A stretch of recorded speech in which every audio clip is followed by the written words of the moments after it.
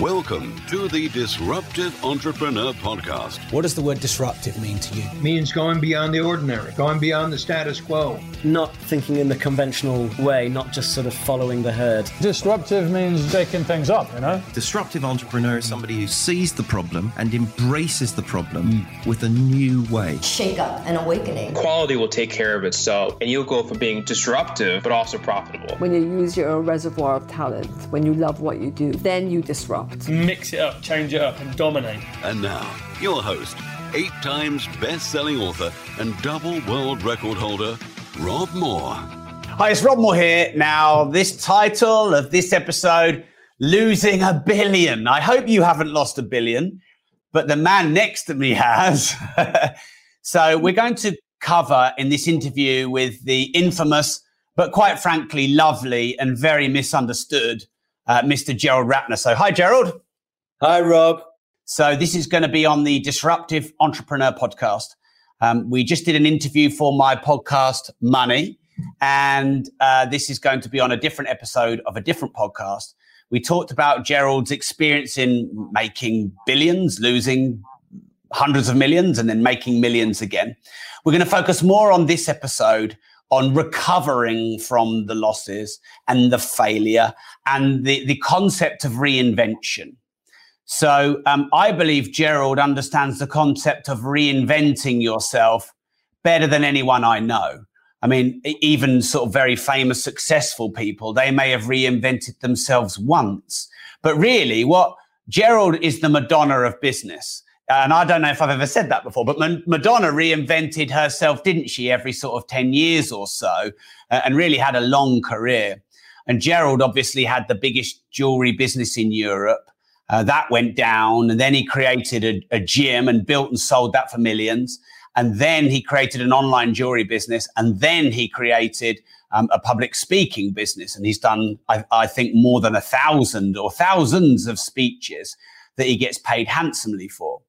So actually, I don't know if you remember this, Gerald. Do you remember we were in Cayman Islands together and we sort of had the idea around a board table of the concept of reinventing yourself?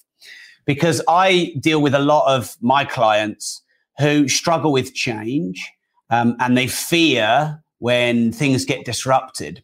So I believe there is no one alive today. And if you can find me them, and I'll interview them. But I believe there's no one alive today that understands reinvention more than Gerald Ratner.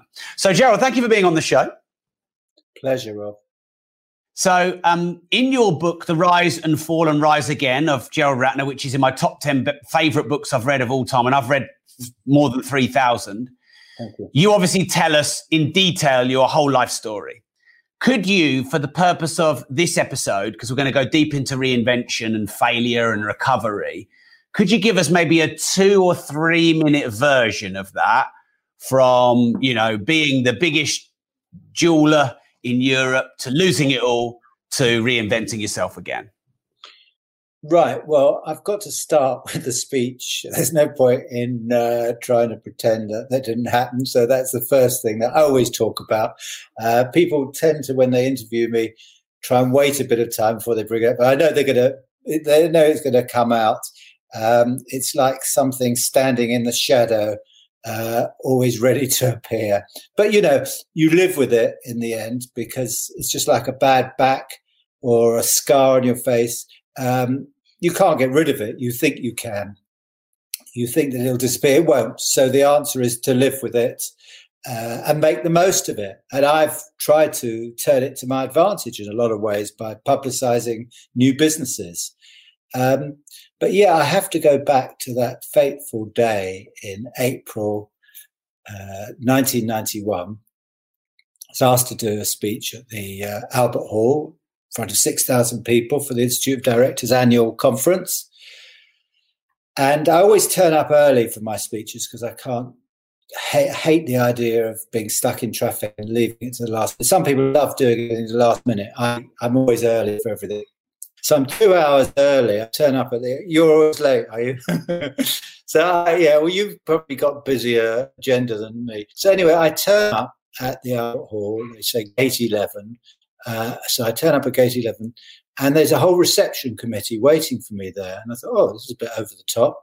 But there's like top politician, even royalty, all standing in this line. And I'm very honoured, you know. I'm like 41 years old and nobody, boy from Hendon. So I thought, what's this about? Anyway, it turns out that this reception committee wasn't for me. In fact, it was for President de Klerk, the president of South Africa, who was the main keynote speaker of the day, who appeared just before me. But nevertheless, that started off on a bit of a surreal note. And I did the speech, and everything went well. I thought everybody laughed, and it was a big occasion for me.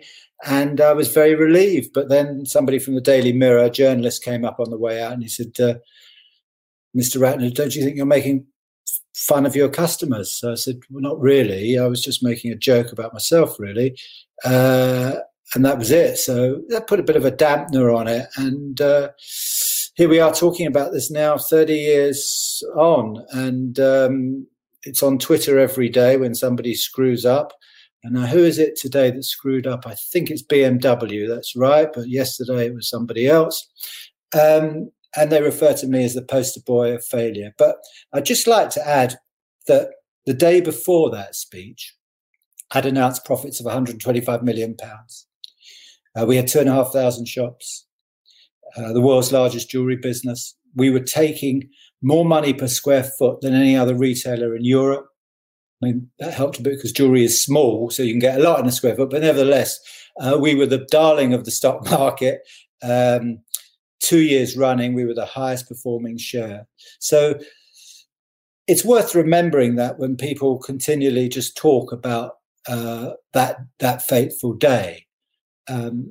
So I did have this fantastic career. We had a wonderful business. I really enjoyed it. And it just shows you that, which we're learning now with COVID, that nothing is forever, that nobody can predict the future. Nobody, you know, it's good and bad. Nobody can believe sometimes what happens in business and in life. And I certainly could never have foreseen that when I walked up to the steps at the Albert Hall, that I was going to wreck one of the most successful businesses in the country. But I did. And I've had to live with it for the last 30 years. I'm not complaining about it because, as I said, some things, it makes you what you are. And I believe that I'm probably, and this might come as a bit of a surprise to you, I'm probably a happier person than I might have been without the speech. Because I appreciate things now after losing everything. So you were doing, I think you said 2 billion turnover, 125 million profit. Your stock price was 430 pounds a share. Is that right? Yeah, the share price was £4.30. Yeah, per share. And then after your speech, it went down to 2p a share. And you'd put all of your profits and your own personal money into buying more shares. And what did the turnover go down to its lowest point when you were still in the company? Well, the Ratners went down by 25%, which in the terms of COVID, which people are reporting those sort of losses now for the first time since Ratners, because it was unprecedented to drop 25%. That might not seem as a ridiculous amount as you might think, but that completely wipes out your profit.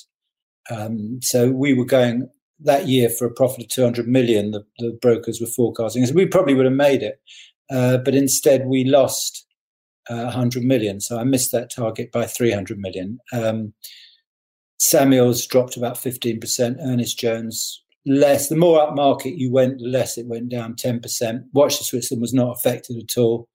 But the thing that with retail business, if you lose a chunk of your turnover, it completely wipes out your profit. And that meant that we had to start closing shops, as people are doing today, laying off staff and cancelling orders. So suppliers were being affected as well. So it had a knock-on effect, not only to me, but to a lot of other people. As you said once, I employed more people than the Royal Navy does. So it affected a lot. And that doesn't include suppliers and shareholders and stuff like that. So it had a huge effect. One silly joke. Hi, it's Rob here, interrupting you with something you may not know about me. I was one of the few people on the planet hand-selected by Facebook to pilot their new supporter program. It's a very small premium model where you can get exclusive content and advance notice or discount of new products and services. So this is what I've done for you. Not only can you get best discounts for any training that we might run, not only do you get notified first of any launches we do, we also do supporter meetups, supporter dinners, supporter WhatsApp groups where you have a deeper community.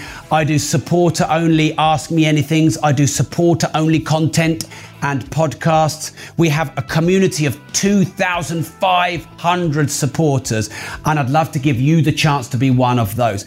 I believe this is the best supporter program in the whole world. Find me a better one, but I don't think you will. So the link is bit.ly/Rob Supporter with a capital R. That's bit.ly/Rob Supporter with a capital R. I believe the gap between free content and paid content is getting bigger and bigger and bigger. There's a lot of free content out there that's maybe not that good. And for just a few dollars a month, you can get the best content on business, on entrepreneurship, on starting up, on scaling up, on sales, on marketing, on the mindset of being an entrepreneur. So go to bit.ly/Rob Supporter with a capital R right now. Right, so a couple of things. We're going to come to how much you owed the bank, and we're going to come to exactly how that affected your life, and reinvention, and dealing with massive failure, and recovering and getting back on the horse and being successful again.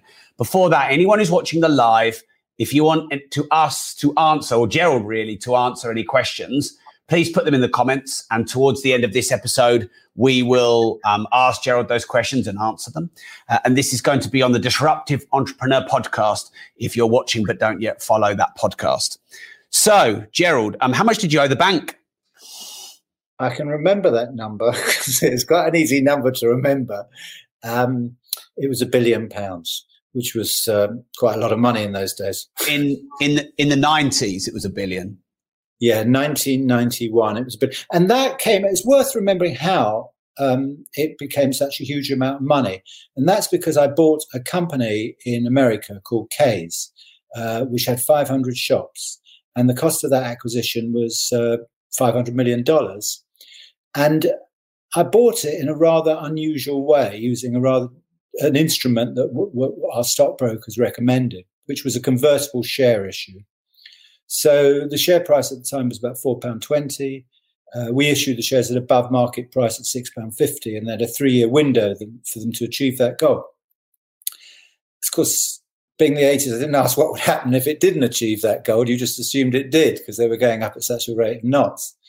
But of course, after the speech, they went to 2p and it converted to debt. And it wasn't a debt of the $500 million.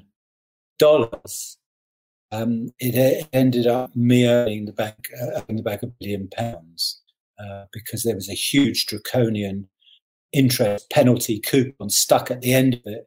If you didn't, I didn't read the small print when I took out the loan, which I always recommend people do. But it ended up me owing the bank £1 billion. I got a phone call from Barclays Bank, and I said, "Is it about the billion?" And they said, "Yes." And it turned out actually that they'd farmed that billion out into a consortium of 65 different banks. So I had to go around to every one of those banks to persuade them to keep me in business. So I've just Googled what is 1 billion in 99 worth in today's money. And apparently it's 2 billion at 2.28% inflation. Inflation is probably more. So this could be 3, 4, 5 billion in today's money. Any worse than it is, Rob. Still a lot of money, even in today's money. Yeah. Okay, Gerald. So I believe you're the king of reinvention. And you reinvented yourself from being the biggest jewelry business in Europe to launching a gym and selling it, to launching an online jewelry business, to launching a speaking career, to being an author and creating diverse multiple income streams. So what would you say are your top pointers for people in reinventing yourself? How can you reinvent yourself?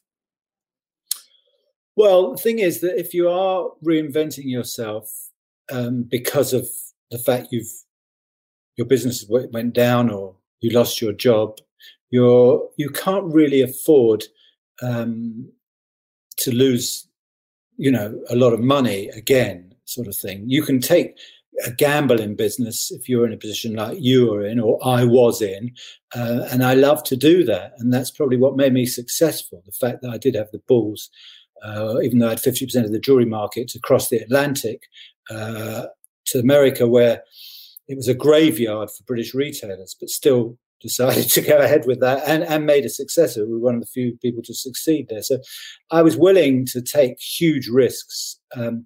But I think if you can avoid those risks when you're down on your uppers a little bit, because you really can't afford to be kicked out of your house, which incidentally I was in the end. But so what I did, with the health club was I sold membership before I actually acquired the building. A lot of people said to me, well, you should do demographics and you should do surveys on whether it's worth opening a club in Henley. But I thought the best way is the acid test, the proof of the pudding, is to actually sell memberships to a non-existent business. And if it was, if people bought the membership, then obviously that's quite a good survey. And that's what I did. So I sold membership before I even actually acquired the building. And if I hadn't sold membership, I would have walked away. So I put an advert in the paper offering membership, even though I hadn't even bought it. So there's a lot to be said for blagging your way, as long as you don't do anything illegal in the early stages of creating a business. I know somebody went along to Tesco's years ago and said, Marks and Spencer's got this fabulous range of puddings and posh desserts, which you can never have because you're Tesco. But Marks and Spencer, you should compete with them, and I can give you this these puddings called Goo, which was G-U with an umlaut on the U, signifying it comes from the continent, which makes it sort of more upmarket. Fabulous packaging. Well, they didn't have any business. They didn't have anything. But they took a huge order just on the basis of a sheet of paper with a nice drawing on it. And then they went away and they opened up a factory in Crewe and started making cakes. I don't know where they got the fact that it's from Belgium from, but that really didn't matter. That's all to do with brilliant marketing. So try and I always say, try and sell the product before you buy it, and don't try and. There's an old saying that don't sell the bearskin before you shoot the bear, and I would go exactly the opposite of that. I tend to think of the opposite of conventional wisdom in everything that I do. I mean, when I don't wear glasses anymore, you might notice. Now, why do I not wear glasses? Because I forgot them one day, and I went out to the office and I was walking around. I thought, hello, it's not so bad. Okay, I can't see as perfectly as normal, but I can manage without glasses. They're a pain in the neck.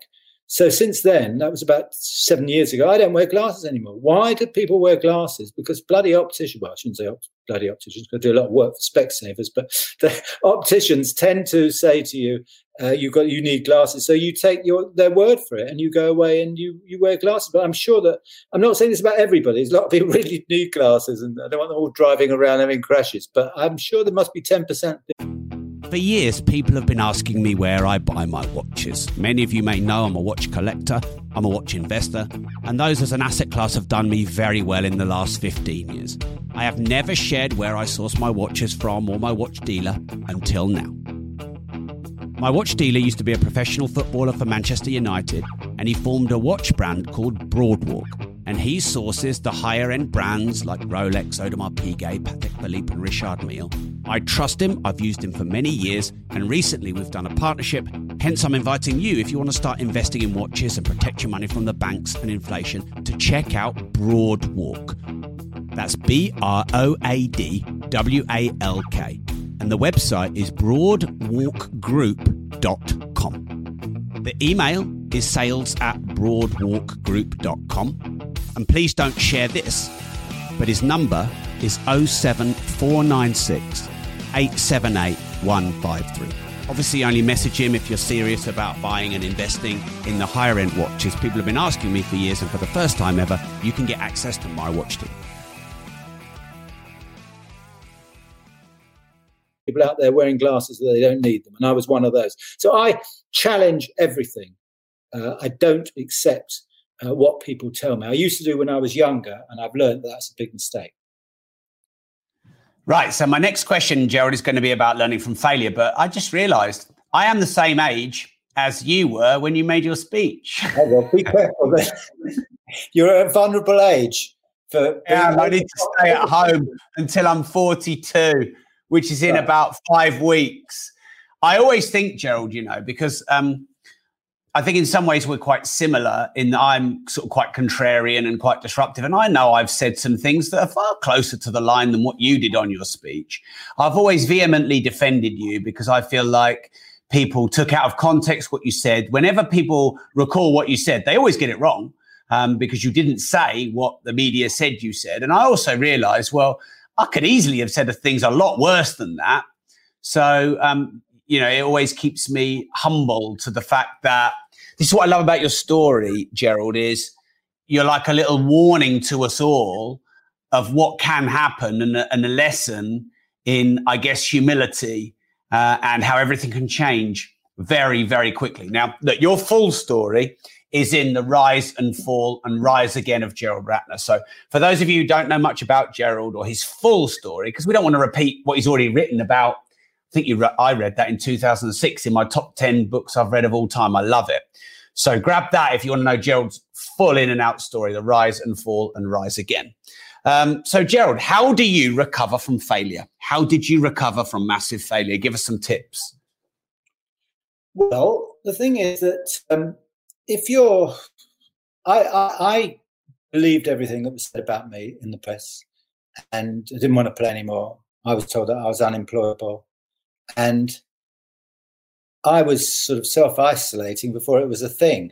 And for about 7 years, I was sort of doing nothing.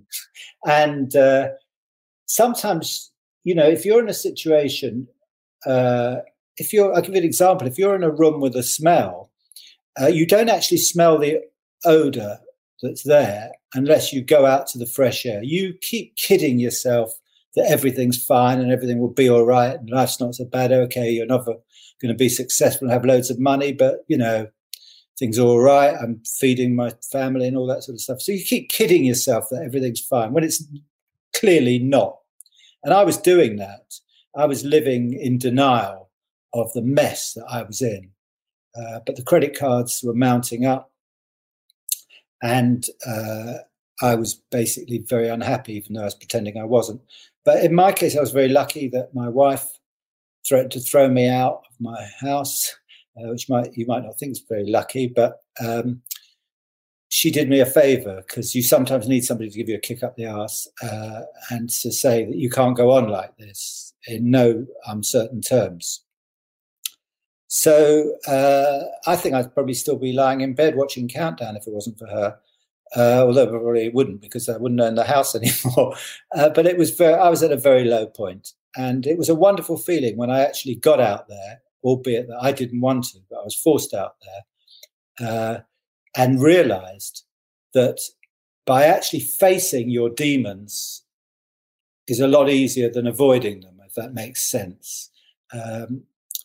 By just not looking at your bank statement, however bad your bank statement is, it's better to look at it and to deal with it. And a lot of people are not looking at their bank statements at the moment. They're just pretending.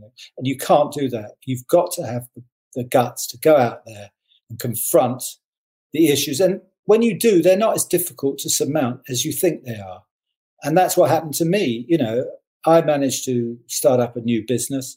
And it was a wonderful feeling when I was working, sitting, albeit in a porter cabin while they were building the gym, showing people around, describing what it was going to be like. I was so happy doing that rather than lying in bed doing nothing. So if you are lying in bed at the moment, get out. And you can make a lot of money at the moment, because a lot of great businesses started at times of recession and difficult. In fact, most of the big businesses started.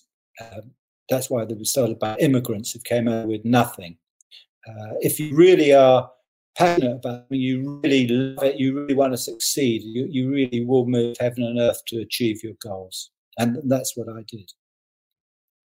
Thank you, Gerald. So what did you learn about yourself through failure and through reinvented success? Well, I learned that I was happier being successful than being an out-and-out failure. There is nothing worse than being a failure, than having debts, than not succeeded. And there's nothing better than being successful and using your brain. We're put on this earth to work and to challenge things and to compete against others. And in business, you get the best brains. I know that I'm going to be controversial, but I believe that people who are out there in business are people who actually do things rather than talk about things like politicians tend to do. You've got to, people that I've met that are really brilliant, they don't spend all their time sort of trying to convince people or talk to people or something. They just get on with it and they do it. And they're the best brains. And pitting yourself out against those other people and succeeding and really pushing your brain to the limit, which you can only, in my view, can only do in business. And I know I'm going to be criticized for saying that, but I think that is the cream of society. And I think it is secretly looked upon by people, businessmen that are successful at a higher echelon than in other areas. I mean, let's face it, politicians are not particularly popular. But I mean, so business is, and this is proving it in the COVID, that the economy makes the world go round. Money makes the world go round. Unfortunately or fortunately, any way you look at it, it's vital that we work, that we succeed, that entrepreneurs are encouraged. And that's what's going to make for a recovery, a good recovery, and a successful life for everybody is the people that create businesses. So I couldn't hold businessmen in higher esteem than I do, and that's why I hold you in such high esteem, Rob, because you are one of the most successful businessmen that I know at the moment, which is fantastic. And you're doing it at the age that I was, very young. Gerald, that's very kind of you. So can anyone reinvent themselves, even if their age doesn't seem to help or their circumstances or history are really hard or bad? Yeah, I think they can. I think that people, they always used to say that if you're a great violinist, you're a terrible lover. You can't be, you are often fantastically, by the way, I can't play the violin at all. But the thing is, if you're really good at something, you could be really bad at something else. That's often the case. Maybe somebody who's dyslexic achieves a hell of a lot because of the fact they're dyslexic. So people, it's difficult. I've met lots of people that look the part as successful people, and they're not. And then others that just think, they're a complete disaster and been very, very successful. I had a buyer, and the buyer is the most important thing in the retail business. It's not rocket science to tell you that the product that you're selling is everything. And, if you get that right, people will queue up and knock down your door to buy it. And I had a buyer who was an absolute disaster of a person. He looked terrible. And he always had a cigarette in his mouth. In those days, you were allowed to smoke anywhere. And he used to, I would remember, he used to walk around with a cup of tea in this plastic cup. And the ash used to drop in the tea, and he carried on drinking it. His personality was absolutely diabolical. Everybody, boy, was he the most fantastic buyer that ever lived. And he was worth his weight in gold because he knew what the public wanted. I don't know how he did, but he did.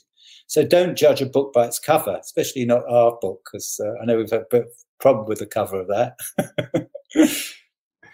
Yeah, so on that note, our book is called Reinvent Yourself. We've done 72 versions of the cover. We've been asking lots of opinions on social media. And honestly, most people didn't like it in the early days. Actually, more and more people are liking it now, Gerald, with our later iterations. It comes out December. Somebody said about having my picture on it, it devalues the book. No, well, I thought the first version was fine, Gerald, with your picture on it. I know you were happy when we took it off. But yeah, we've got a really good cover now, which most people like. The book is coming out on December the 3rd. It's called Reinvent Yourself with Gerald Ratner, and I've co-authored it and supported Gerald in the writing of this book. In fact, I write a lot of books. So Reinvent Yourself is my... Sorry to interrupt you, but very successful. But I'm hoping my book, just be my bad luck that when I do it with you, won't be as successful as your other books. But you've had phenomenal success with your books, deservedly. I've read most of them. Thank you. And I hope this is my most successful one. But yeah, this is my 17th opportunity, my 18th. I'm writing 3 more at the moment. But this is my first book launch in quite a long time for me. So I'm expecting it to do really well. But really, it's about the value in the book. I can't think of anyone else alive who is more experienced in reinvention than Gerald, having reinvented his career at least 4 times. So he's very well qualified. And I really believe we need to not wait to be reinvented or worse, disrupted like a dinosaur or like Kodak or Xerox or Blockbuster. You know, you can be very successful, but if you don't react with the times, Nokia, you know, there's so many examples. And unfortunately, you're in a similar category, Gerald, where you were huge and then overnight you can lose everything. This can happen to anyone. And this is why Gerald and I are trying to put this message out at this time in light of, you know, the situation with COVID and the fear and the lockdowns and the uncertainty of the leadership from government. And both Gerald and I believe that you need to reinvent yourself, not wait to be reinvented. You need to disrupt yourself, not wait to be disrupted. Otherwise, you'll end up losing everything. So, Gerald, how often should we reinvent ourselves? Is this a yearly thing, a decadely thing? Do you have any rules for that? Or is it just before someone ruins you? Yeah, well, I'm old, as I said, you know, I'm older than you by quite a lot. And I remember in the olden days that not only did you have a job for life, but you then followed your father and your grandfather into that sort of thing. There was no risk. And we were talking about doing this book well before COVID. We started writing it well before COVID because we could see that that situation had dramatically changed. And job was... You're lucky if it was a job for 10 months. I think that was the average amount of time that young people were staying in a job. So we saw that this was a very important element in business that you had to, and also, you know, just psychologically, if you're in a business where you're unhappy, it's like being in a marriage that you're unhappy. And there's nothing worse, you know, than just sort of soldiering on. Somebody, and it's often the woman that does that in a marriage, who's got more balls than the man, who just decides to end it, and it's in everybody's interest. So, you know, I do think it makes a lot of sense to reinvent yourself. But a lot of people, sadly, during COVID, you know, have lost everything like I did. And I hope that they don't wait 7 years like I did to get back on their feet. And you can reinvent yourself. You can try your luck again. You know, after I left Ratner's, yes, I did have a successful health club. But I haven't mentioned this to you, but I had 2 or 3 things between that, which were an absolute disaster. I started a factory outlet business, which was a brilliant idea, and Bicester have done phenomenally well with it. And I was before Bicester with it. I could see selling designer brands at knockdown prices, top designer brands, end of line, because they had a problem getting rid of their product, and people would certainly buy designer brands. And I came up with this, but it's all to do with location. And the location that I took was Tobacco Dock in the East End. And I got Ralph Lauren and Gucci and everybody come to see it, but they all said it's too close to London. So it was a disaster. I then got offered a job running a French business, Côte d'Or, one of the largest jewelry businesses in France. But the management there clearly didn't want an Englishman coming over and pretended that they couldn't understand my French, which there was a bit of truth in that. My French was terrible, but I had made a big effort to learn. So I had these various different things that failed. And it was only that I didn't, that I did go on. The beauty of business is it doesn't matter if you fail. You can just carry on again and reinvent yourself.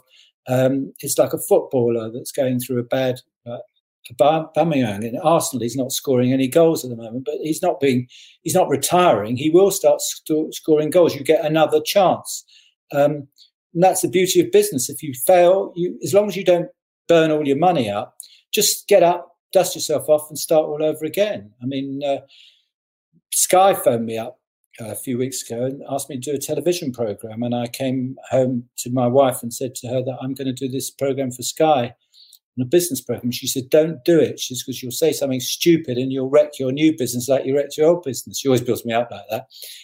But I said, she said, what will you do then? You'll be watching Countdown again. I said, I won't. I'll just start all over again. So, you just start all over again. And the most enjoyable thing that I've had, even though I was running this huge business and done lots of things, was actually starting a business from scratch, building something, creating something from nothing. Gives you a wonderful, amount of satisfaction. Love it.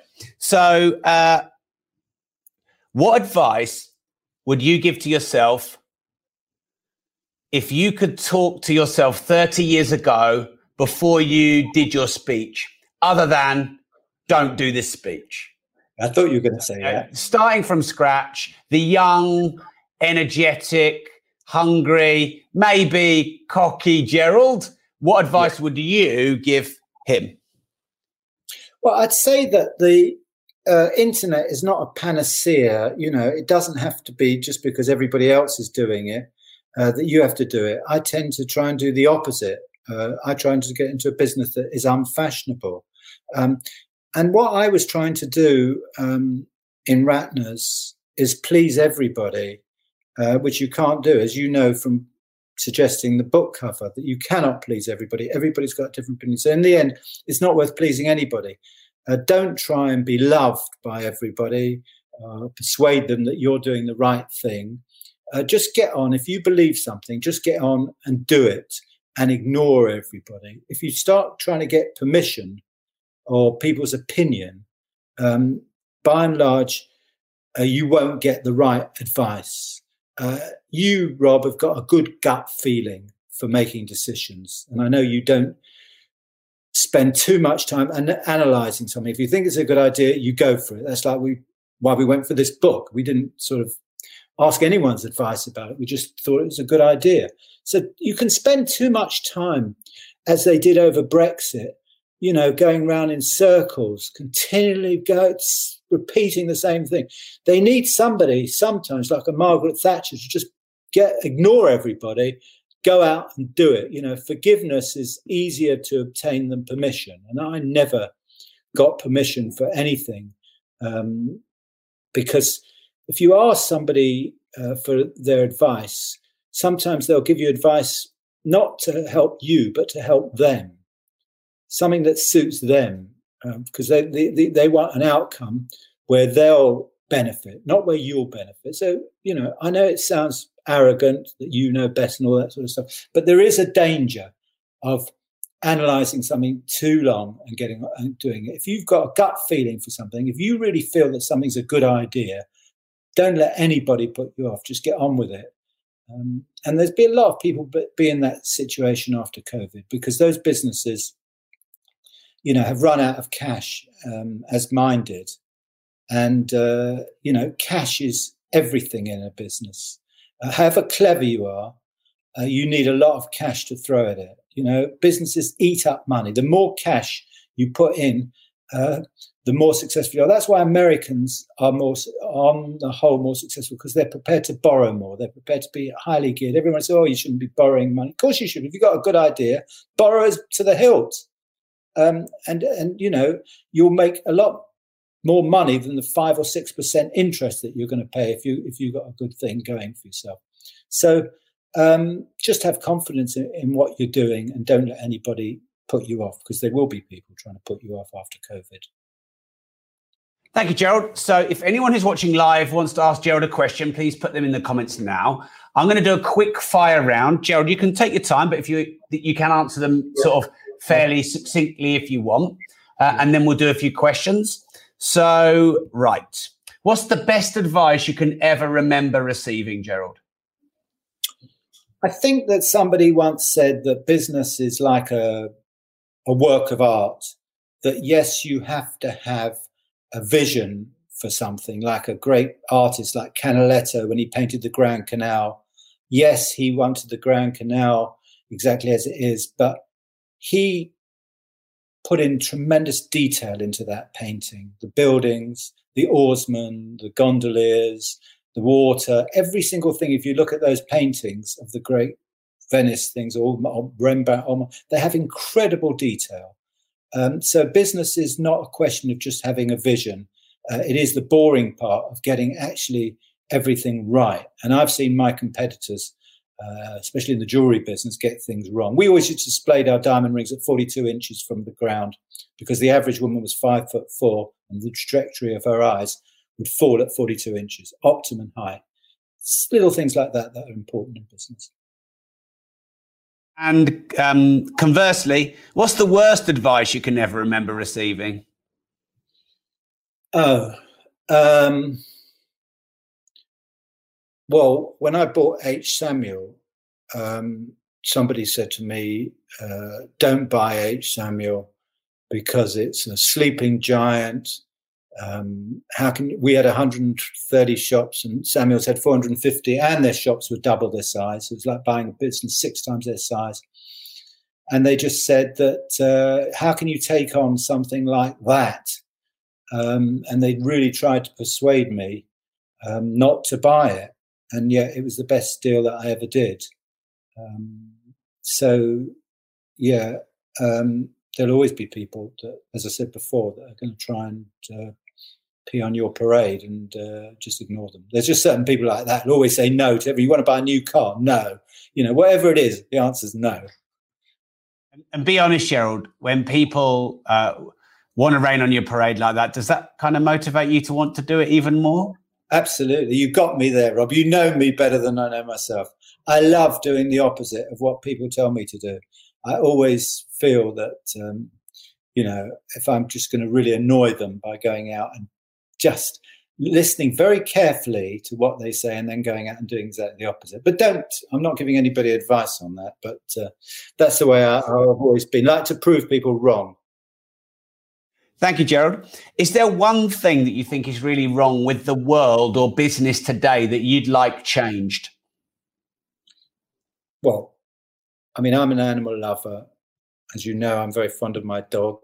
I hate the way we treat animals in this world. I can't stand it. As far as business is concerned, I think that we don't motivate young people enough into business. We don't train them enough.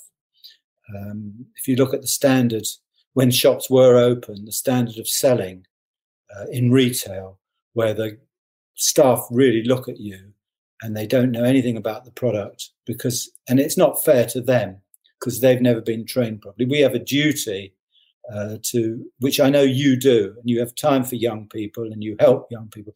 And there's loads of people when we go into the Cayman Islands and Dubai and do the mentoring that are really come from basic backgrounds where you've taught them how to deal in property, all the nuances, all the little details, and you've seen how successful they've been. And that there's not enough of that going around of helping young people, because there's so many people that are just going in completely the wrong direction. They just don't have the basics. So, I like to help young people. I've got nephews and their friends and stuff like that. They always come to me and I take time to give them advice because, I saw myself at that age. For years, I was doing everything completely wrong. You might say I was doing everything wrong when I made my speech, but, I was doing everything wrong and I was never told the right way of doing things. And we've got a duty to do that, I think.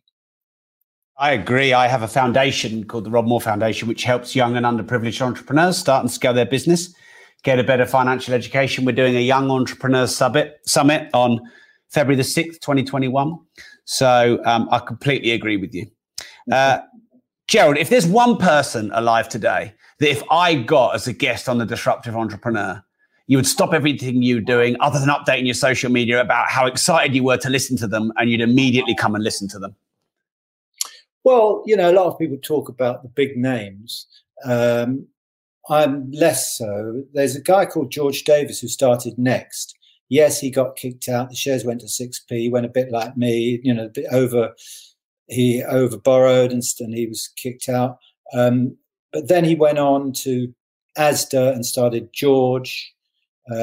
He's a bit of a difficult man. He argues a lot. He left there. He went to Marks and Spencer's. He started Per Uno. But everything he touched turned to gold. Why? Because he concentrates on the product. I phoned him actually last year, and his secretary said he's in Austria at the moment looking at cloth. That's what he loves doing. He's hands-on.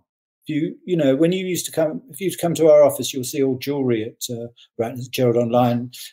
We don't look at balance sheets so much. It's the product that is everything. And George Davis, really knew his product, and that's why he was very successful. So I'm much more enamored by somebody who's not the jack of all trades, if you like, and master of none. Somebody who really is good at their one particular field. Well, we might reach out to him. So thank you, Gerald. Right. So this podcast is called The Disruptive Entrepreneur. What does the word disruptive mean to you? To do exactly the opposite of what everybody else do. To look at a business, to look at an industry, which I did in the jewelry business because it was all very posh with chandeliers and velvet pads. And I started playing pop music and put posters up and sandwich boards, and staff didn't wear suits and stuff. And that cut the threshold barrier so young people would come in. So disruptive is to look at an industry and say there's a better way of doing it. There's a completely different way, as we've seen in so many different industries, all the top companies now, whether it's Uber or any of these companies, have Facebook, have completely. Who would know the biggest publisher in the world doesn't publish anything, and the biggest taxi firm in the world doesn't have any cars, and you could say the same for so many different businesses today. So I think it's brilliant that somebody nowadays looks at something and completely disrupts it, and often with great success. Thank you, Gerald. So we're going to do a few questions. I think I've seen a few come in, Harry. And remember, Reinvent Yourself, the new book, much needed by the world right now, by Gerald Ratner, will be out December 3rd. And I'm very fortunate to have co-written it with Gerald, though Gerald's definitely written more of it than me, which is why my face isn't on the cover, which people have said. So let's have some questions, Harry. So this is from Kate Ashley Norman. I'm just reading Gerald's book now, which is called The Rise and Fall and Rise Again. So interesting how retail has changed between the 80s and now. That original business model has been completely overhauled. Any comments on that, Gerald? Well, I don't necessarily agree with that. I think that the fact that we sold products that were much lower price than anybody else is a proof that is where to go in the UK. If you look at the successful retailers, they are the low-priced retailers that offer value for money, which is Primark. And whatever you say about Sports Direct, that as well, they're the people that are doing well. And that's all we were about. But we ran a very efficient business in terms of replacing stock, which jewelers never did within 24 hours after it's sold, because we worked out that 80% of all sales come from 20% of your lines. So that's very important to keep the best. I know it sounds pretty obvious, to keep the best lines always in stock. And by the way, that sort of all that gold jewelry that we used to sell, those necklaces and bracelets, it's all come back in fashion now. In fact, the Times said that if I hadn't screwed up, I'd be doing very well. Thank you, Gerald. Next one, Harry. Okay. Hina said, couldn't your 1 billion of debt have been written off? Well, the only way that it would have been written off was, you keep reminding me about this 1 billion. I have nightmares about it. The only way it could have been written off is the business would go bust. And the reason that the business didn't go bust, it was too big. It should have got bust, actually, because it had this £1 billion debt, which we couldn't pay back. But incidentally, it has been paid back now, not by me. When I left the debt with the company as a going home present. So it was paid back. But the only way the bank would write off a debt today of £1 billion, yeah, I suppose you'd go into some sort of agreement with them. But we decided to embark on we didn't want the banks owning the company.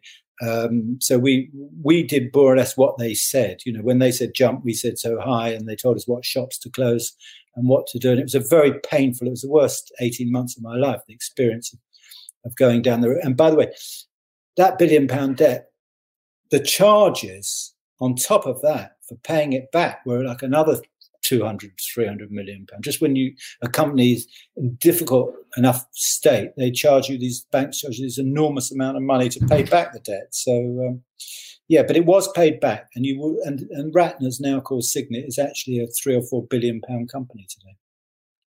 Thank you, Gerald. Next. What's the best way to entice someone into a meeting that's hard to reach? How to persuade somebody to get into a meeting? Well, I think that, people always want to do something that they can't do. If somebody once went for an interview, and the person who was interviewing them said, "Sell me this desk." And they immediately turned around and said, "I think you know the answer to this. It's sold." And then suddenly they're interested. So I think that applies to anything.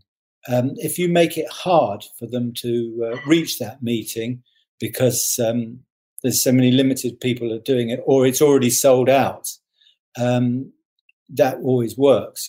When we were selling our memberships for the gym, we were always closing the membership as limiting because we got too many members, which we never did close, of course. But we were always saying these are the last 50 or last 100. People just genuinely rush. They need a push. That's why Amazon are very clever. If you look at a lot of the products, just 7 left in stock. I'll carry out 5 left in stock. It's always this fear, which is totally ridiculous when you think about it, that you are going to miss out because you're not going to miss out on Amazon. Thank you, Gerald. Any more, Harry? Gerald, who inspires you? This is from Rob Fenlon. I think that Rob inspires me because of the fact that he has confidence in me when a lot of people didn't have confidence in me.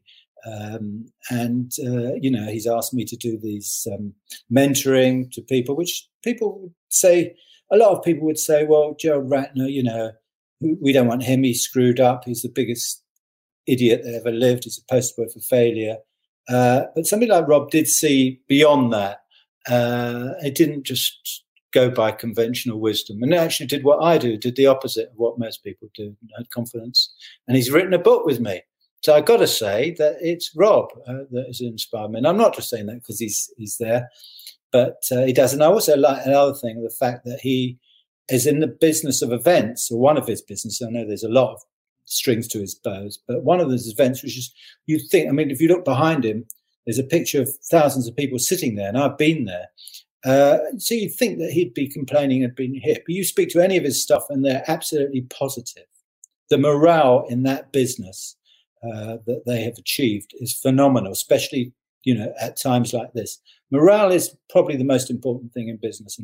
And that's what Rob inspires with his staff and also with all the people that follow him everywhere. I don't know how he does it, but he does. I can see how he does it. He inspires people. And that is a great asset. That's very lovely of you to say, Gerald. Thank you. I just want to share back that the reason that I love working with you and you also inspire me is because, one, I thought that what the press did to you was wrong. And I think that you were taken out of context. And having, been experienced working with you, I see what they didn't. And your book really inspired me. Like I said, my top 10 reads of all time, The Rise and Fall and Rise Again of Gerald Ratner.